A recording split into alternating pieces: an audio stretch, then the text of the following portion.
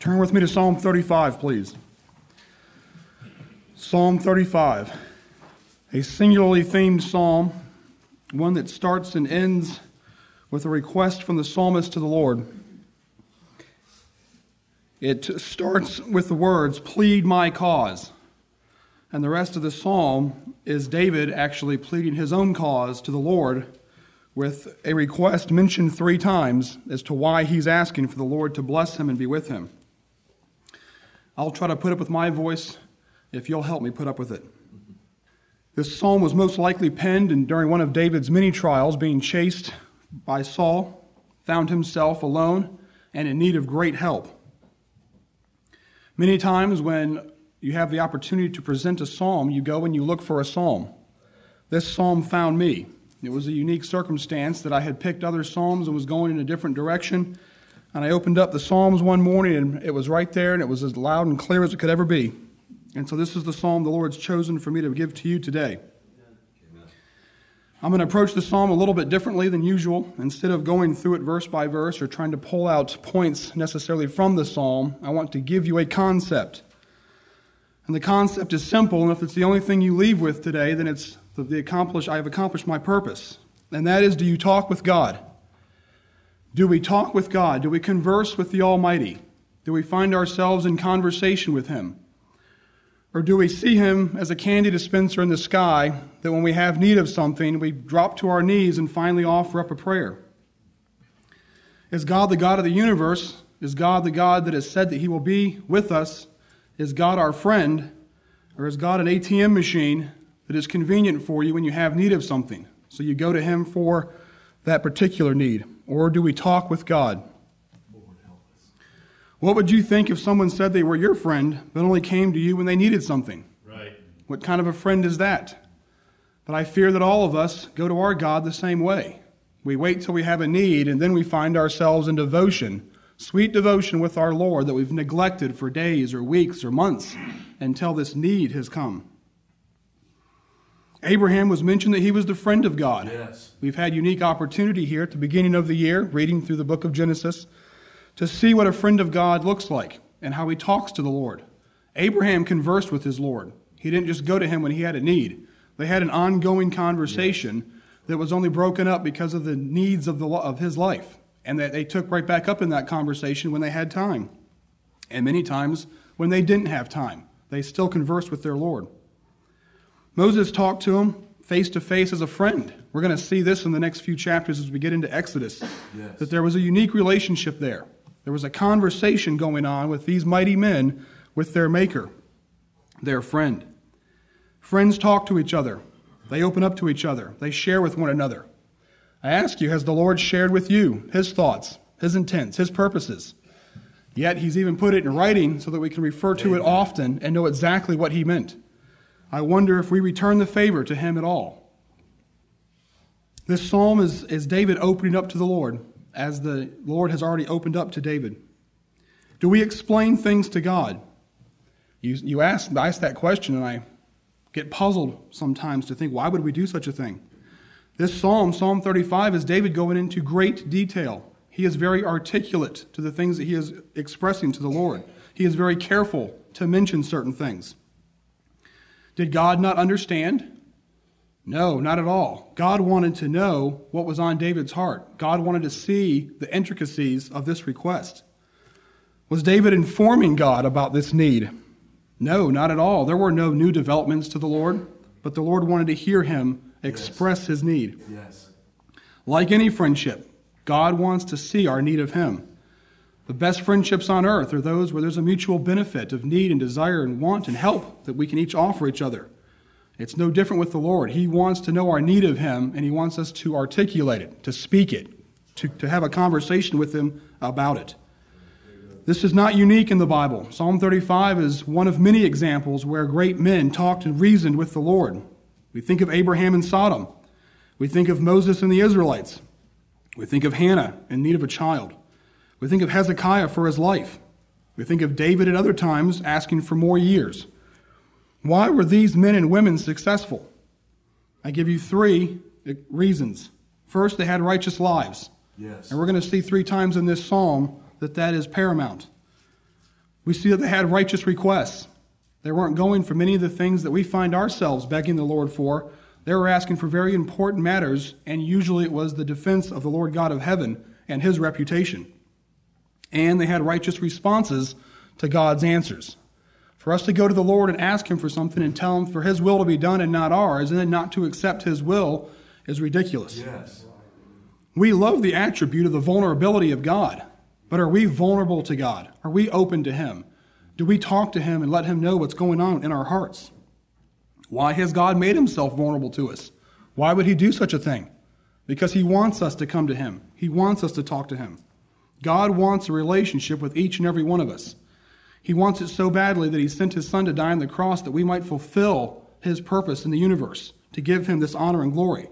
But if we neglect this relationship, if we neglect these conversations with him, we have stunted what could be from our lives. Yes. We sacrifice when we don't communicate. God is perfect, but God wants to hear from us and for us to communicate with him. I ask a question that will be answered in this psalm. Have you ever thought about why God should give you your request? As parents, as friends, many times we have a one-word answer when our children or our friends come to us and request something. Why? Your child asks for something. Why? You need something. Why? This psalm is going to help explain that there are whys, and we need to give those whys to the Lord sometimes. He knows what they are. He wants to hear them. He wants to see if we can get to the details of the things that we need, and then he will come and be mighty on our behalf. Amen. 3 points as we go into Psalm 35. I have 3 things I'd like you to remember. I've set the stage, so I'll have fewer comments afterwards, but I want you to think about these 3 things as we go through this psalm. Please pay attention to the detail David goes into in regards to his request. He is very particular and gets very deep in the things that he has need of. Please see David's answer to the why in verses 9, 18, and 28. It is a refrain for the psalm. He goes into what his needs are and then the why. What his needs are and then the why. What his needs are, and he closes with the why.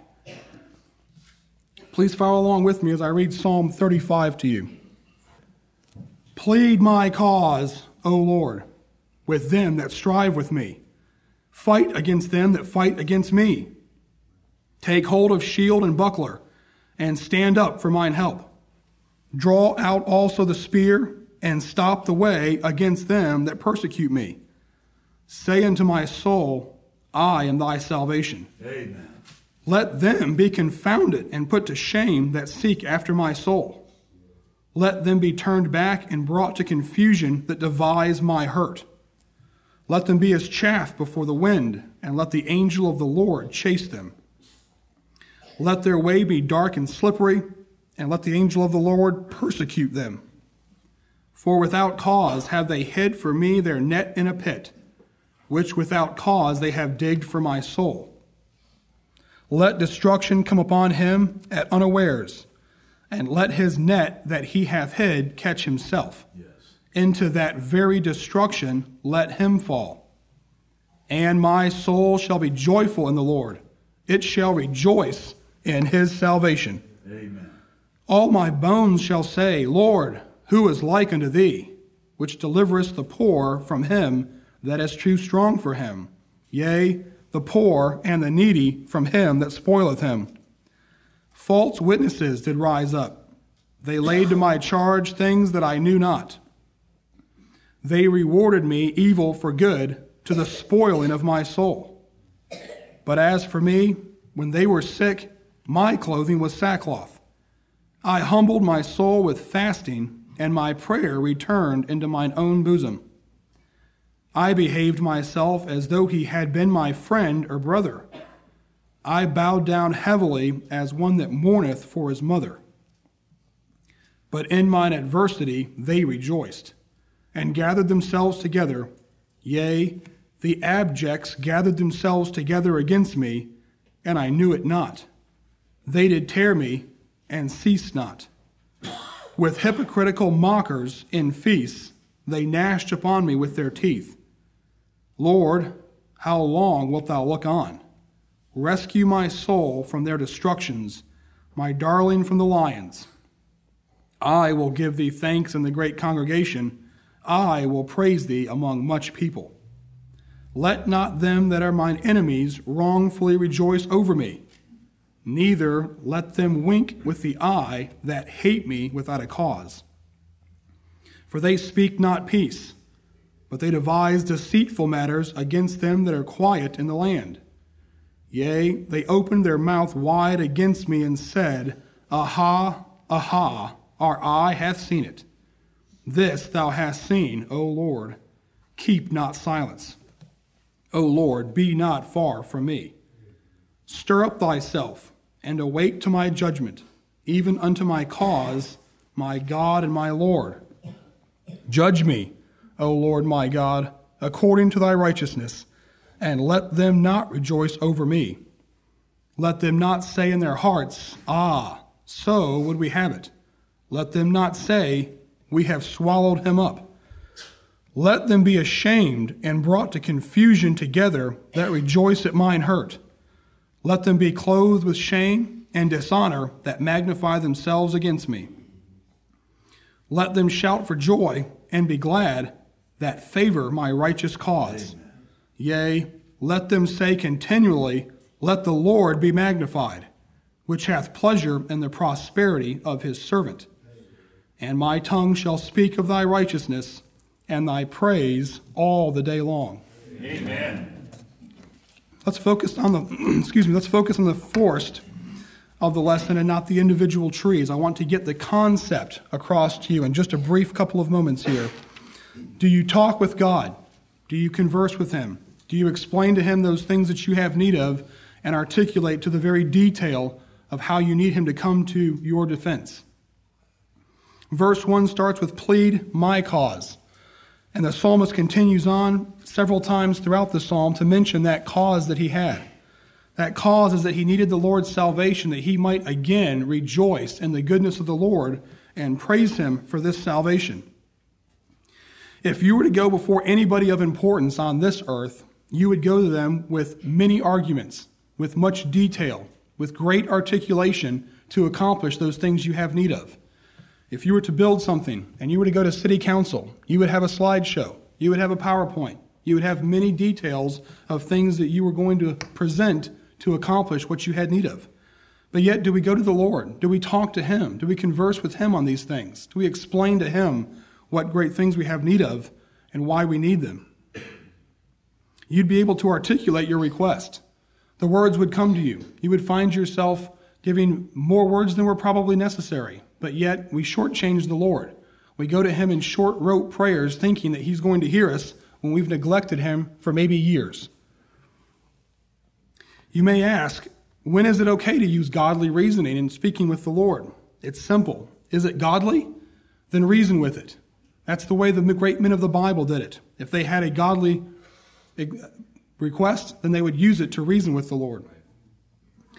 Sometimes we feel that explaining our need is a lack of trust. It's not. It's a greater sense of trust. It's a greater level of faith to go to the Lord and know that he hears every detail of your request. And then again, the why. Why would we do this? Why would we expect the Lord to hear the details of the request that we have laid out? And my soul shall be joyful in the Lord. It shall rejoice in his salvation.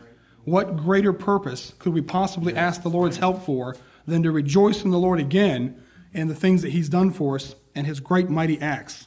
That's verse 9. He says it again in verse 18. I will give thee thanks in the great congregation. I will praise thee among much people. The Lord gives him these opportunities because he's come to his behalf. He's defended him from his enemies, and he will yet again praise the Lord. And then he concludes in verse 28. And my tongue shall speak of thy righteousness and of thy praise all the day long. David in another place asked the Lord to preserve his life and give him more years that he might continue to praise the Lord with the time that he has. We go to the Lord for many things that we have need of. However, why would he give us these things? Why would he give you health? We should ask the Lord for health that we might have more days to praise his name on the earth. Yes. Why should he give you a job? He should only give you a job that you can support your family and have that to give to the church and further his kingdom. Right. Why should he give you family converts? There's one more that you can set a bad example for and watch leave again?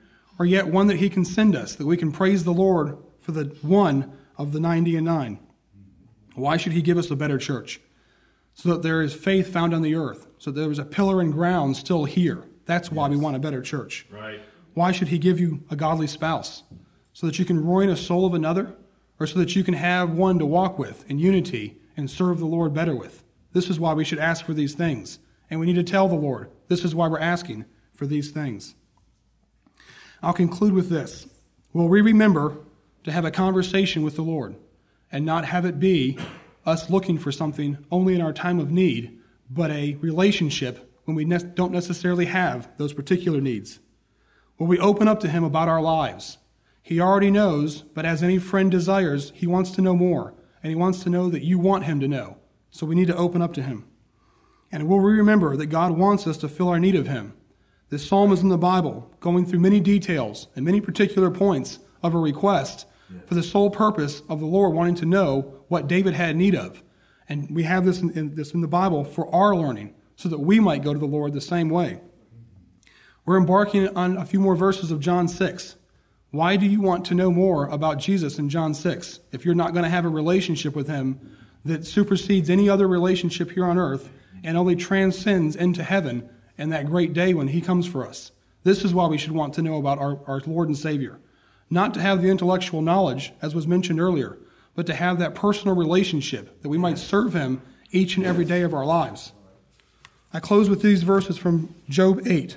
Job 8, verses 5 and 6, and this is my desire. If this is all you get from these words, Job 8, 5 and 6. If thou wouldest seek unto God betimes, and make thy supplication to the Almighty, if thou wert pure and upright, surely now he would awake for thee, and make the habitation of thy righteousness prosperous.